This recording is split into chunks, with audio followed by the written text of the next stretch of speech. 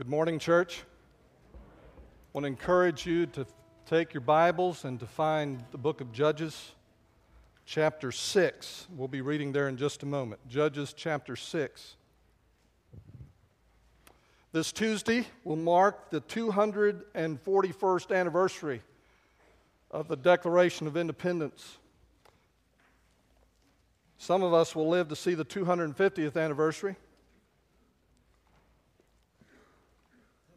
We celebrate that as a nation for a lot of reasons.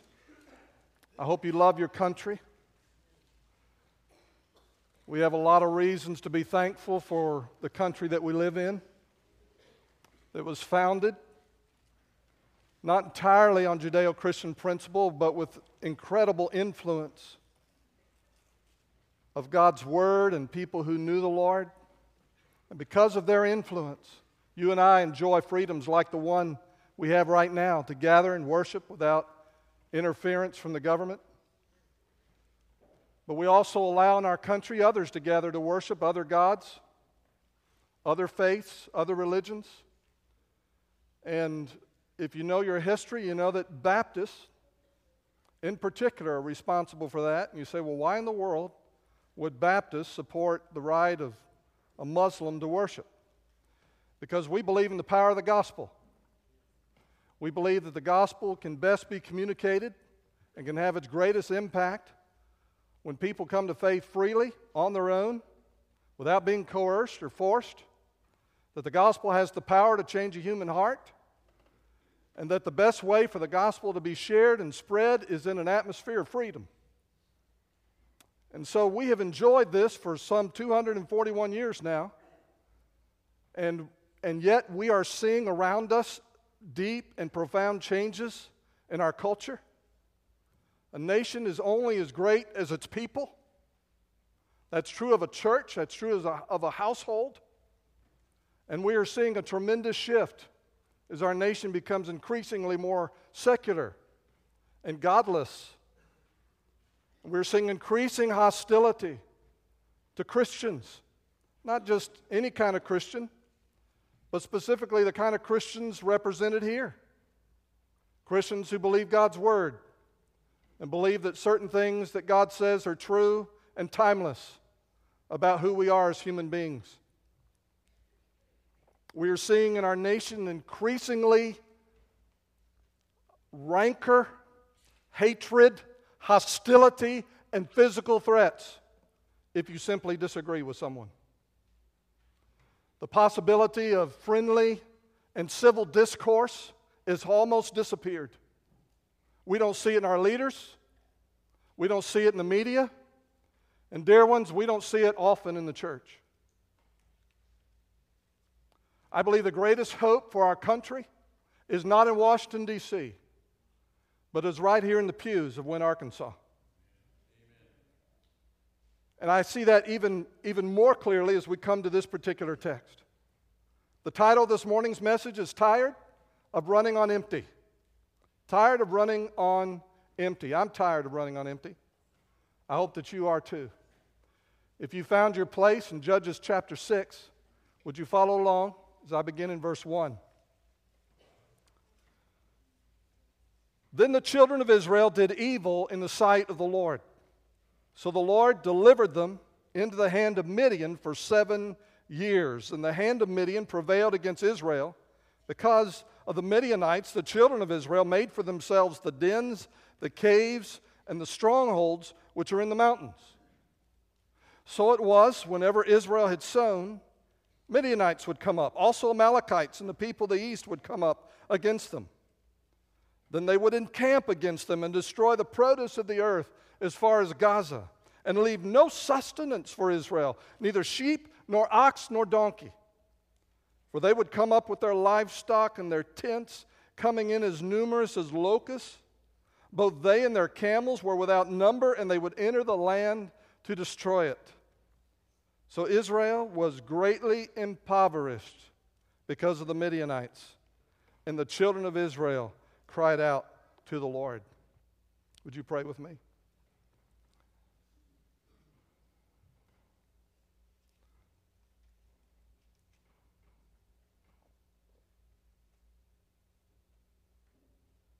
Father, the most important thing that will happen here today will be if even one person hears your voice. And so we welcome you here truly as the focus of our praise and our thanks. And we want to shift our attention completely on you, Lord.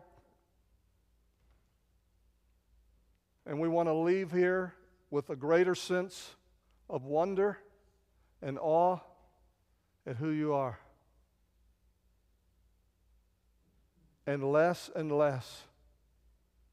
of the thinking of this world in our hearts. Holy Spirit, only you can do this. We ask it in Jesus' name. Amen.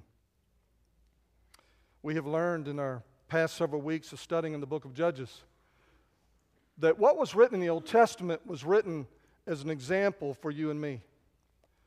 That if you think about the stories of the Old Testament, they're just not there as outmoded examples of how not to live with God or walk with God. We've seen over and over again how God wants us to read and understand that those historic events are lessons for you and me.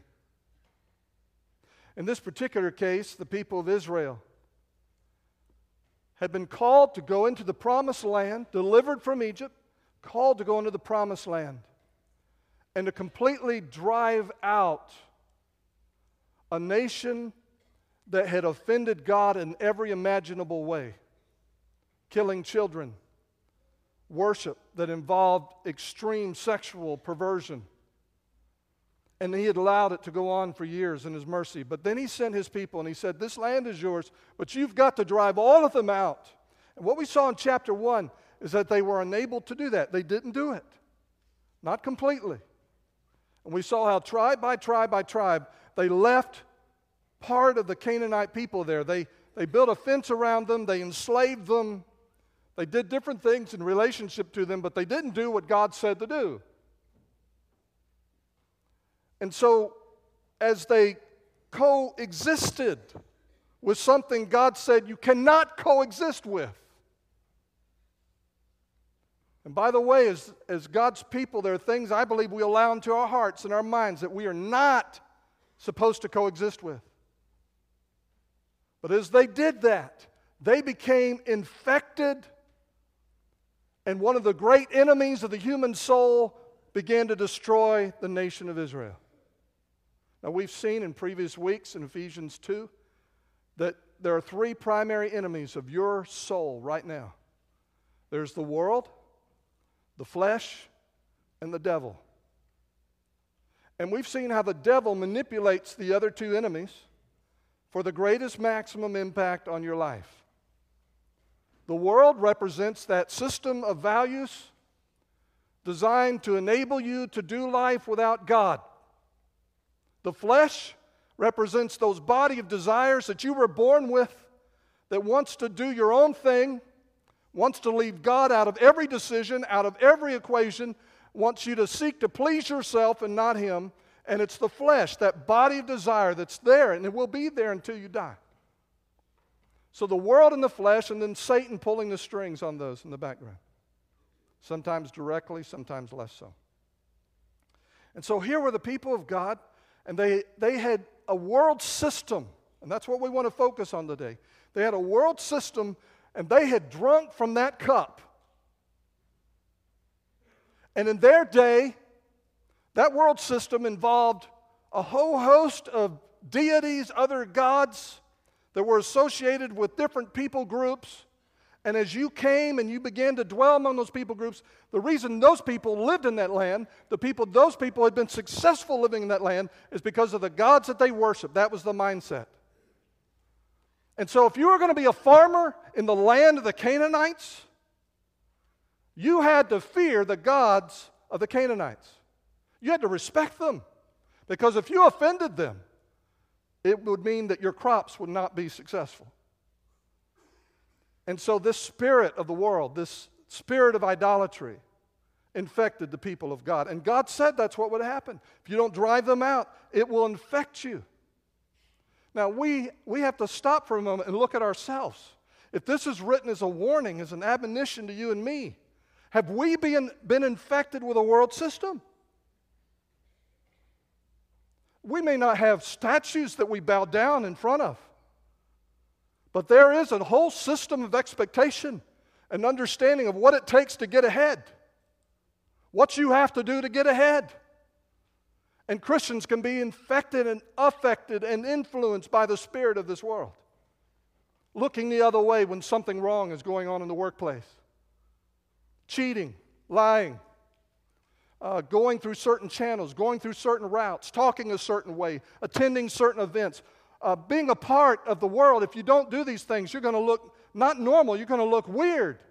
People aren't going to want to associate with you. You're not going to be able to advance or be successful in this world unless you drink from the cup, the spirit of this age. And dear ones, the church in North America has drunk of the spirit of this age. We do not even know how much we have been influenced and are continuing to be influenced by the world system of values. Well, when the people and judges began to do this, God handed them over to the Midianites. Midianites were a nomadic people. They were actually descendants of Abraham, but through Ishmael. And the Midianites would come up. They would wait for the Israelite farmers to come. They would plant their seed. Their crops would grow. And just before harvest time, the Midianites would show up. And they weren't there to help with the harvest. They weren't there to buy the harvest. They were there to steal the entire harvest. They would come and take all the crops. They would allow their animals to forage and feed at will. If you tried to resist them, they drove you up into the hills, drove you out of your homes, took all of your possessions. And as a consequence of that, the people of God became weaker and smaller. And they began to be tired of running on empty. Have you experienced in your life taking 2 steps forward, 3 steps back, where it seems you just can't get ahead no matter what you do? Now, I'm not suggesting to you that every adversity that you experience is a consequence of God's disfavor with your behavior, your unbelief. But listen to me carefully. There's a distinction, and I'm going to try to draw it every week. There's a distinction between the kind of suffering and hardship that comes into our life because of disobedience and the kind that comes into our life because the enemy hates your obedience, or you're being attacked, or you're being tested in your faith. The Lord delivers the righteous from all his troubles, it says in Psalms. He does that. And so for that to be a pattern of life, on and on and on and on and on and on, you've got to stop and ask some honest questions about, Lord, why is this happening? One of the things we've got to understand from these stories in the book of Judges is that God loves you. And he loves you so much that he is willing to sacrifice your happiness in order to win your heart. Not because he hates you, but because he wants your heart. He wants to bring you to himself. And so no matter what else is happening, know this: God loves you and he is bringing you to himself. He wants you to come to him. So much of the time we let trouble drive us away. It's a hard discovery when we begin to realize that. These people had not even figured it out yet.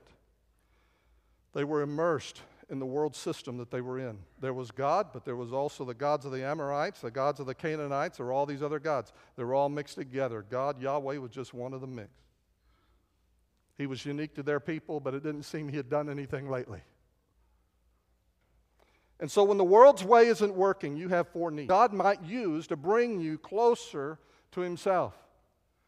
But as he's working in this particular story, and Gideon, and by the way, we're going to spend 3 weeks on Gideon. And Gideon starts well, but dear one, he doesn't end well.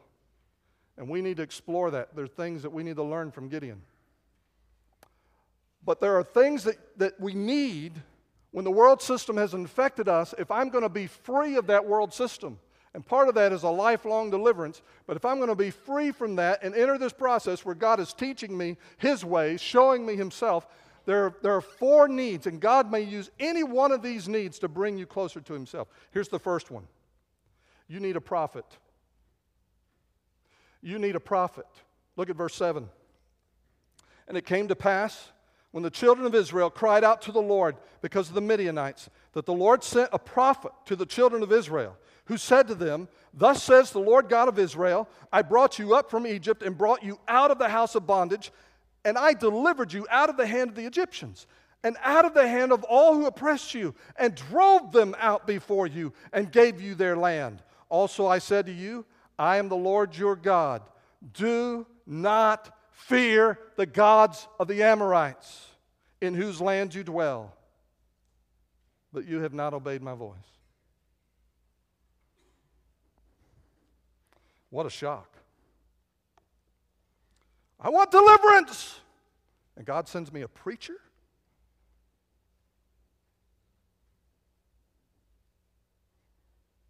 People were crying over their pain. I don't like this pain. I don't like this pressure. I don't like what the Midianites are doing to me, to my family, to my land. They're crying over their pain, but not over their problem. They don't even know what their problem is. And so God sends a preacher. These people have no clue. They are spiritually blind. This drinking from the cup of the spirit of their age, this necessity of trying to keep all the gods happy if you're going to be successful, that whole approach to life, they didn't have a clue that they had a problem there. And so God knows what they need, and what they need most is a word from God. God sends a prophet, someone who will tell the truth.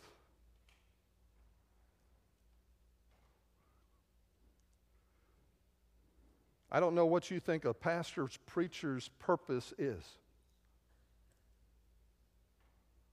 I know sometimes I get the impression that people think a pastor's role is to be like a chaplain in the community. Not that there's anything wrong with chaplains, Jason.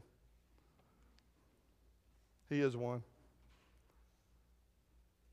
But to be kind of a professional holy man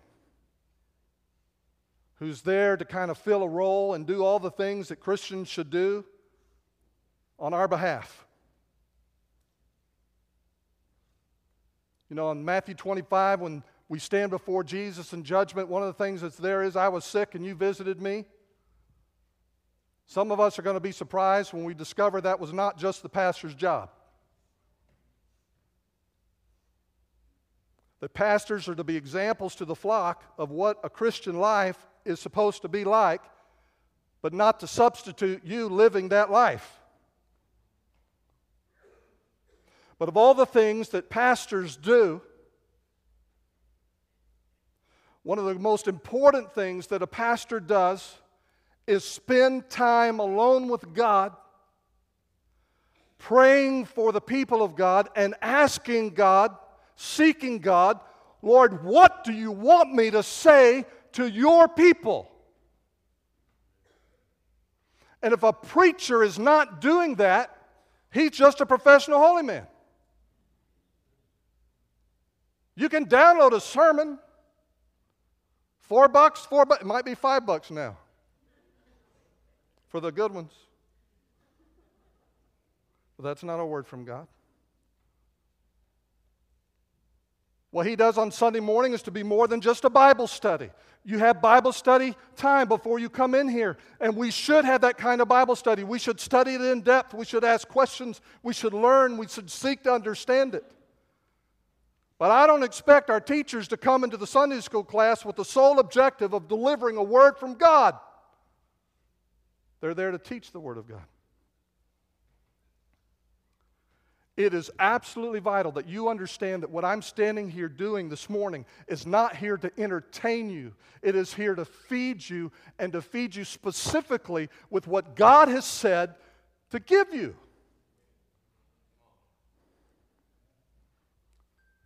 And some of us, if we're going to get out of this world system that we're trapped in, where I've done all the right things, I've done everything I thought I was supposed to do to be a good guy or to be a good lady, and I'm still not getting ahead. If I'm ever going to get out of that, sometimes what needs to happen is that God needs to send a prophet into your life. Someone who's going to tell you the truth and point you back to your Father in a way that you can understand. We have so many books, so many messages out there for people that when they get in trouble, they are so disappointed in God. And I understand that. It's a real phenomenon, and we do need to deal with that. But listen, dear one, what if God is disappointed with you and me? What if He's disappointed with me? I need to know about that. I need to know when God is not pleased with me. I need to be corrected. And that's one of the purposes for what we do here on Sunday morning. Sometimes you just need a prophet. Jesus said in John 8:32, when you follow Him, you will know the truth, and the truth will set you free. That's the first step of deliverance. It wasn't the Midianites. It was their need for truth. To know the truth about the world system. To know the truth about the fact that they were fearing the gods of the Amorites, and God had said, don't do that. God will not send a deliverer, and He will not send deliverance when what you really need is a prophet. Secondly, first you need a prophet to escape the world system. Secondly, you need a new way to live. You need a new way to live. Look at verse 11. Now the angel of the Lord came and sat under the terebinth tree, which was in Ophrah, which belonged to Joash, the Abiezrite, while his son Gideon threshed wheat in the winepress in order to hide it from the Midianites. And the angel of the Lord appeared to him and said to him, the Lord is with you, you mighty man of valor. Gideon said to him, oh my Lord, if the Lord is with us, why then has all this happened to us? Where are all His miracles, which our father told us about, saying, did not the Lord bring us up from Egypt? But now the Lord has forsaken us and delivered us into the hands of the Midianites. Then the Lord turned to him and said, go in this might of yours, and you shall save Israel from the hand of the Midianites. Have I not sent you? So he said to him, O my Lord, how can I save Israel? Indeed, my clan is the weakest in Manasseh, and I am the least in my father's house. The Lord said to him, surely I will be with you, and you shall defeat the Midianites as one man. In their many respects, Gideon personifies the spiritual journey of the entire nation. And what needed to happen with the nation is being portrayed in the life of Gideon, ultimately, who becomes their deliverer. The enemy is eating away at every advance that they make. Every advance that they make. By the way, this isn't the first time this happens in Scripture. God often uses the sacrificing of our happiness and material wealth to get our attention. And it's always to get our attention. And we see it throughout Scripture. One of my favorites is one of the minor prophets, when he goes and the people were supposed to rebuild the temple of God, and Haggai received this powerful word from God, and it burns in him. He has to share it. And he says, you people say it's not time to finish the temple. And it's been sitting there for years, unfinished. He said, you people say it's not time. He says, is it time for you to live in your nice houses? In your paneled houses? Is it time for you to have a great place to live? Why don't you finish the house of God? He said, have you noticed what's happening to you? And I'm paraphrasing, Haggai 1. He says, have you not noticed what's happening to you? You put money in your purse and there's like a hole in the bottom. It just goes away. That's the way it was when I had 6 kids at home. And that wasn't punishment from the Lord. But when you get ahead, he says, you're falling behind. Do you not understand that God is speaking to you through that? That's what he says. That's what's happening here. The enemy's eating away every advance they experience. What's interesting about Gideon is that he is doing what the other generations have done. He is learning to live with the problem. He's learning to live as a defeated member of the people of God. And how he is doing this is pretty clever, actually. Instead of threshing the wheat, calling attention to the fact that he's got a little bit of a harvest thing going here, and inviting a Midianite raiding party at his property, instead of doing that, he goes, he secretly cuts some wheat, he goes into the wine press that has high walls, and he begins to thresh the wheat there, throwing it up in the air. Now, I don't know what people thought when they were riding by and they saw wheat going up in the air above the winepress and chaff being blown out. But apparently it was working for him. And what's remarkable is he's learning to live with this problem. And while he's learning to live with this problem, he is blaming God for his problem. You say you're with us. How can you be with us when this is happening? I tell you what, if you're a Christian and that's the way you're living, that's no way to live. If your testimony is, I hear that Jesus saved me, I hear that he delivered me, but I'm just not getting anywhere in life. I'm defeated on every front in my soul, both internally and externally. I just don't see any evidence of the hand of God in my life. I don't see any way forward. And it seems like everything I do, God is pushing back. I want you to know God never intended for you to live that way. Not then, not now. In John chapter 10, verse 10, the Lord Jesus said, "The thief does not come except to steal and to kill and to destroy. I have come that they might have life, and that they may have it more abundantly." And so what God intends by sending Jesus, and by the way, most scholars believe the angel of the Lord that appears and speaks to Gideon is one of those early pre-incarnate appearances of Jesus Christ. And so what God is doing in sending this angel of the Lord to Gideon and in sending Jesus Christ to you and me is to give you a life, a real life. It is never the Father's heart that you go through life miserable. And that doesn't mean you'll be free of challenges. That doesn't mean you'll be free of storms in your life or difficulties or even suffering or tragedy. But it's not God's intent that you go through life always hanging your head, always defeated. He said, "I'm come that they might have life and have it more abundantly." Do you believe that? That's his promise. And so there's a different kind of life, and as the angel of the Lord talks to Gideon, we see the very same thing in the New Testament. Listen, there are new aspects to this life that God wants you and I to enjoy. First of all, there's a new relationship. This is for Christians. This is for the people of God. There's a new relationship. He says, "I am with you." He says, "The Lord is with you" in verse 12. You're not by yourself, Gideon. God hasn't forgotten you. God hasn't forsaken you. God is with you. And I know I'm talking to a Christian here this morning who doesn't think that God is with you. But the stepping into a new relationship is to take God at his word. He is with you. You've never been alone. You've never been out of his mind. Not for one moment has he forgotten you. A new relationship. He offers him, tells him a new identity. He gives him a new identity. Verse 12, he calls him a mighty man of valor. What a joke. If I was Gideon, I'd be just shocked. He's hiding. He's fearful. He's trying to protect the wheat. He's trying to live with the enemy and the oppression and the pressure.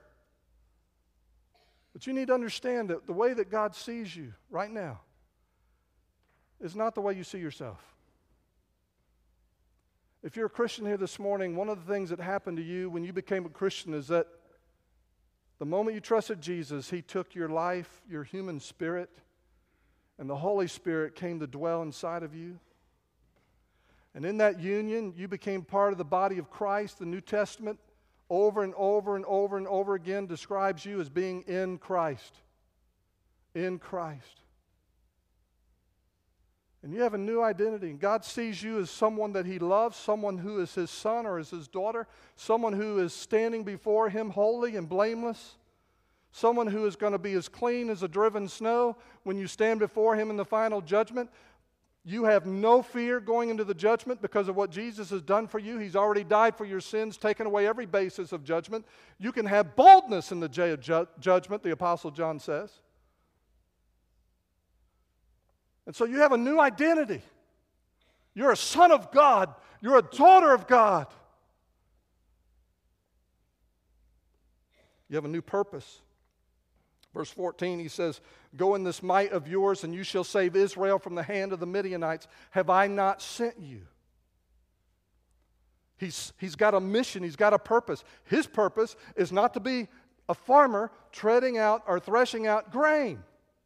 God has a purpose for him. And he didn't know that God had this purpose for him, that God had other things for him to do. You may have spent much of your life doing the next thing you thought you were supposed to do. You may be sitting here this morning thinking, "Oh my goodness, I've been making all of my own decisions, just doing what I want to do. I come to church, I give, I do the things that I believe God wants me to do, but I'm beginning to realize God may have a purpose for my life beyond what I am doing right now." He may have a purpose for your life doing what you're doing, but in an entirely different way, with an entirely different outlook. But He has a mission for you. He has a purpose for your life, a plan for your life. Do you know what that is? It's part of the life that He has for you. There's a new power. When the angel tells him, "I'm going to send you and you're going to defeat the Midianites," he says, "What, me? Who am I? I'm from this small tribe. I'm from this small clan in this tribe. I'm nothing. I'm the youngest kid. I'm nothing. Nothing." And God says in verse 16, "Surely I will be with you, and you shall defeat the Midianites." When God is with you, you can do everything God is asking of you. When you become a Christian, the Holy Spirit of God lives in you.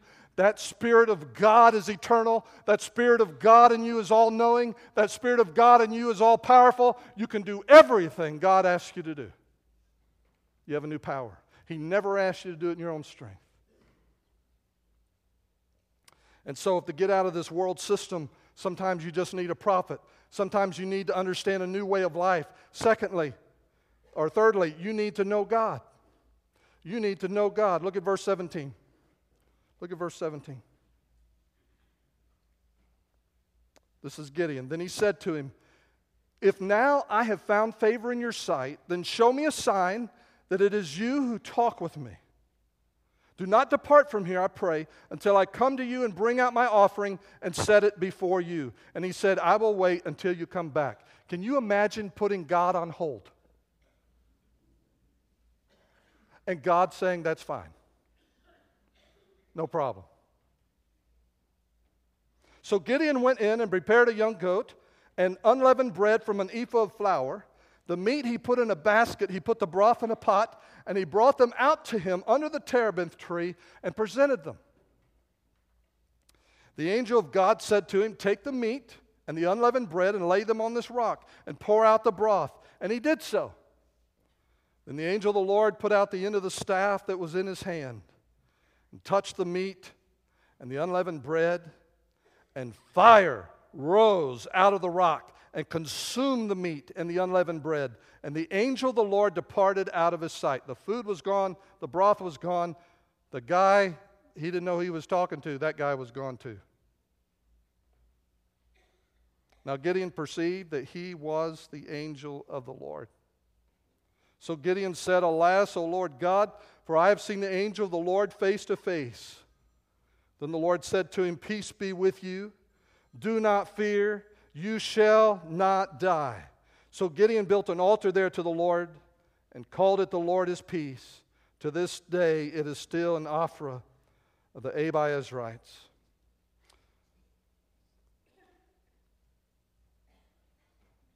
You need to know God. Gideon decided to have a test, wanted a sign. Is this really you, God? And so he says, "Can you just wait a minute? I've got an offering. Can you wait?" He goes in, prepares it. I don't know how long it takes to cook lamb. Does anybody here know? But he cooks this meal and he brings it out. He puts it on a rock. And this angel of the Lord touches the rock. It consumes the offering in a flame, and the guy disappears. In that moment, something shifted in Gideon's mind. And something happens to him that may never have happened to you yet. But he gains a perspective of who God is that changes his life. He'd been talking to him like a man. Here's this guy coming up here. The Lord is with you. Yeah, right, yeah. Just some guy.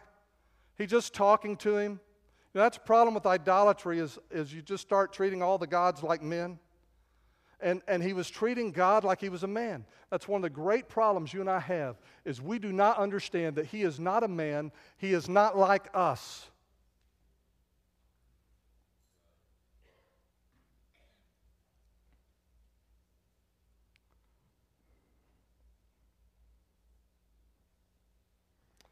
I'm just running out of time, but let me just say this.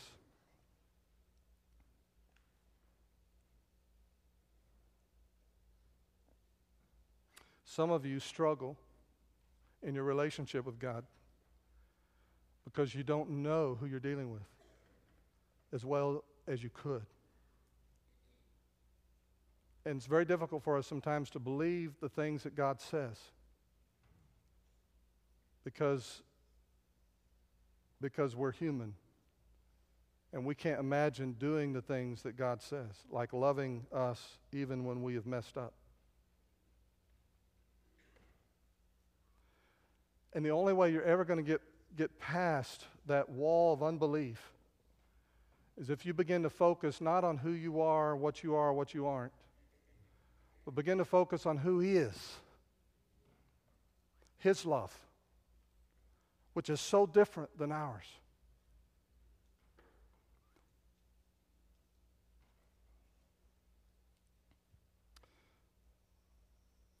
I'm just going to go ahead and share this. Some of you know, I've talked about it from the pulpit. Much of my believing life, I've struggled with what I call a problem of exceptionalism. You say, Pastor, what are you talking about? Exceptionalism does this to your heart. You read a verse like John 3:16. For God so loved the world that He gave His only begotten Son, that whosoever believes in Him shall not perish but have everlasting life. I believe that He saved my soul and that He's changing me and that I'm going to heaven when I die. I believe that. But it's the first part of that where exceptionalism creates a problem for me. For God so loved the world. And when I read verses like that, part of that is because of some of the things that I endured growing up as a kid that made it difficult for me to believe that someone could love me. And so when it says, for God so loved the world, mentally, I took myself out of the world. That's true. God loves the world. I'm the exception. Have you ever struggled with that? Maybe you still do. I've been praying about that a lot lately because I believe that God doesn't want us to stay there. Preaching this series, I'm getting a lot out of it. I hope you are. And in going through this, I'm just reminded that there are strongholds that set up in our mind, and God wants us to deal with those things. And so on one night this week, before I went to bed, I just felt impressed. I went back to my study, and I just took some time to read some scripture and just to remind myself who He is and how much He loves me. And as I got ready to go to bed, I picked up a little devotional book. It has some of the attributes of God in it. I read a few of those verses. This is good. I thought, I'm going to go to sleep and just let God's Word sink into my mind. And as I was going to sleep, He spoke to me. He speaks to me. I hope He speaks to you, but He spoke to me. And He said this: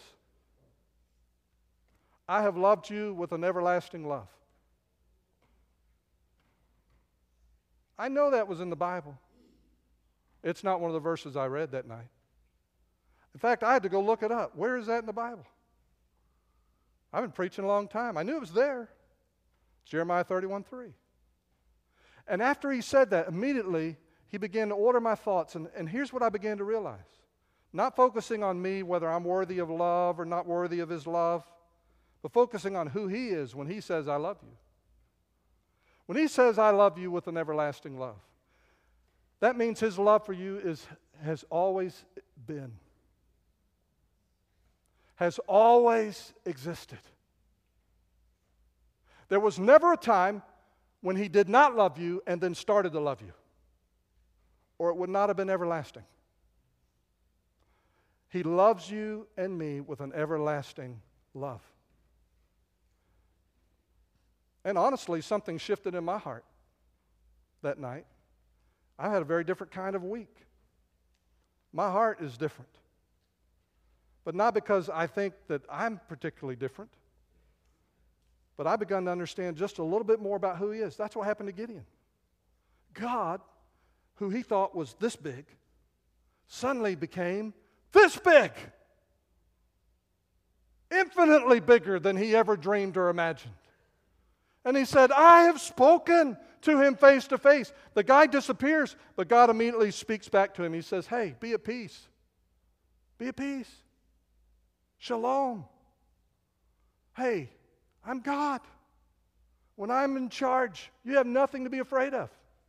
Nothing to be afraid of. You're going to stand before me one day and you're going to discover none of those things you worried about. You didn't have to worry about them.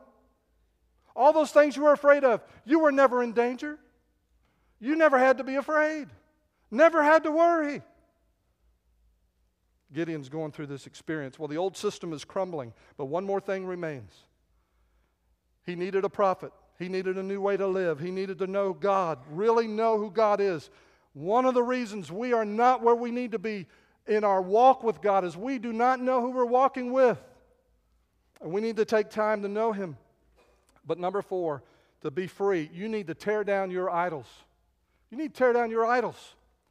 In verses 25 and 26 it says, Now it came to pass the same night that the Lord said to him, Take your father's young bull, the second bull of 7 years old, and tear down the altar of Baal that your father has, and cut down the wooden image that is beside it, and build an altar to the Lord your God on top of this rock. Now Baal, I believe, was animated by a demonic spirit. And this demonic spirit and there's often a demonic spirit behind, even today, behind idolatry, behind idols. But Baal's mission in this instance was to rob God of all worship and trust from His people. To take that away from God. After every disaster, after every calamity, after every crisis, after every tragedy that comes into your life, or in the life of Wynn, or in the life of our nation, I believe that Satan sends out his hordes, his demon armies, to come to the people, Christians, non-Christians, and whisper in their ear, why did God do that? How could He allow such a thing to happen? And this spirit of idolatry, the spirit of the world, wants to just suck all of your worship out of your heart and suck all the trust out of your heart. The idols have failed the people of Israel. They are failing us, but they didn't see it, and I fear many times we don't see it either. I was preaching about the Midianites coming in and taking away everything as the people plant crops and are ready to harvest them. All their produce is taken away. As I was preparing for the sermon Wednesday afternoon, about 1:30, I was preparing to meet with someone in the office, and I get a phone call, and my wife is locked out of the house. She was out working in the yard when I left. I'd closed the garage door, and I left her outside. Now, ordinarily, that's no problem. We have a little keypad on the garage door.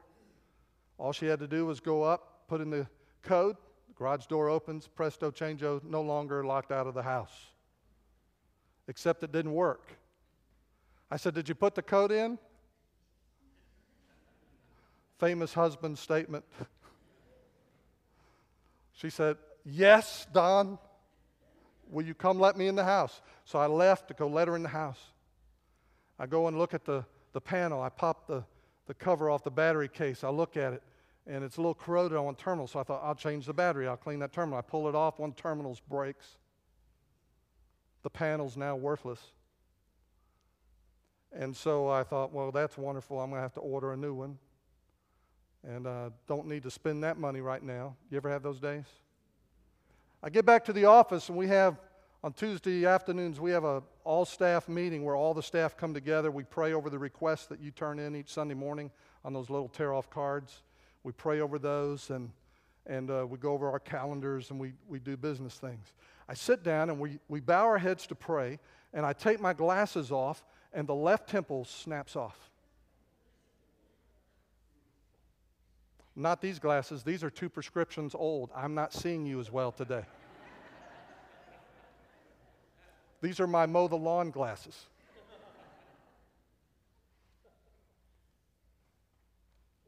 Two steps forward, 3 steps back.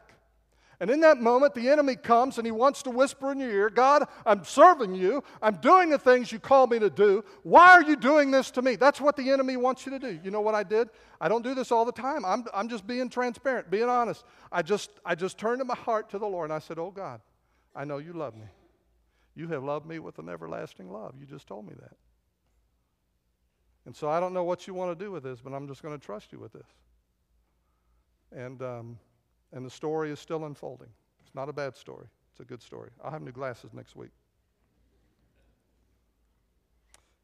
When the idols are gone, the enemy is easily defeated. You could not leave the idol up in your own house and be Gideon the deliverer. And so he had to go and tear down the Baal idol, the Asherah pole, and he used the wood of those idols to create an altar to God, and they burned the remains of that idol on an altar to God. Idols are those substitutes for God that the world system tells us what we trust, what we want to enjoy and want, what we serve, what we fear, and it controls us through all those basic things. And so if you think that you're immersed in the world system and it's affecting you and affecting your relationship to God, and instead of having a grand vision of God, you have a little view of God, you have been infected. You and I are influenced and bombarded all the time by this world system. How close do you want to get to God? You may think your problem is your panel in your garage broke and your glass is broke. But your greatest need is not to get your glasses fixed. Your greatest need is to draw closer and closer to Him. Because He will do whatever it takes, including sacrificing your happiness in order to win your heart. I brought with me some things I just want you to see before we close. I want you to think for a moment about what you'd be willing to share. What you'd be willing to share. So if someone asks you, could I share or borrow something from you? They said, I want to borrow pecane sauce. How many of y'all would having trouble loaning out pecane sauce? No problem, huh? I love this stuff. Hot sauce. If someone said, I need a watch, can I borrow your watch? Would you mind loaning your watch?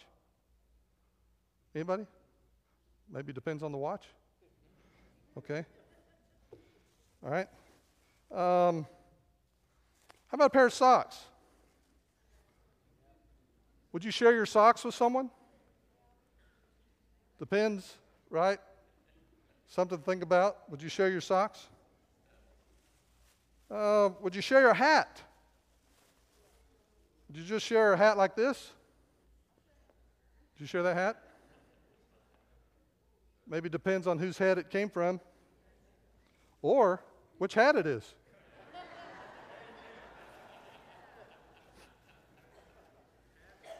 Would you share a comb? Some yeses, some nos. I know some guys, it doesn't matter. Would you share a toothbrush? No. Spouses, please, no. How about a nose hair trimmer? Boy, I got some faces out of that one. We don't share some things, do we? Let me tell you something else we don't share. What if I told you in this envelope was a love letter to my wife? And in this love letter, I shared with her the deepest senses in my heart of how much I love her and care for her. I showed this to her, by the way, this morning. She said, I knew that wouldn't be from you. It's too thin. But you know, something like this is a sealed envelope, a letter to her where I'm just communicating to her my love and my affection and my heart for her. That's not something you stand and read from the pulpit. In fact, that's really no one else's business, is it? Because in the context of that relationship, there's like a wall that goes up where it's just her and me, and there's a love that we share. and the things that we communicate in that context, that belongs just to us. That's how the Father feels about your heart.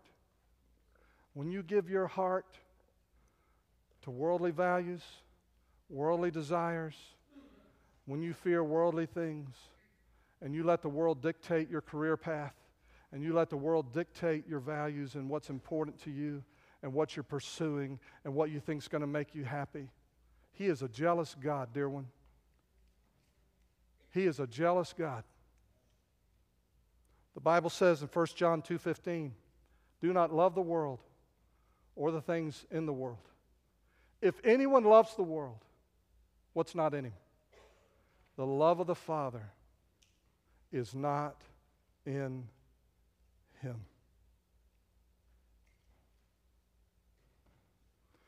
Do you know Jesus Christ already as your Lord and Savior? Have you begun a relationship with Jesus Christ where by faith you have put your trust in Him as the Son of God, trusting His death on the cross to carry away all your sin so that the Father could have a relationship with you? That's how much He loved you.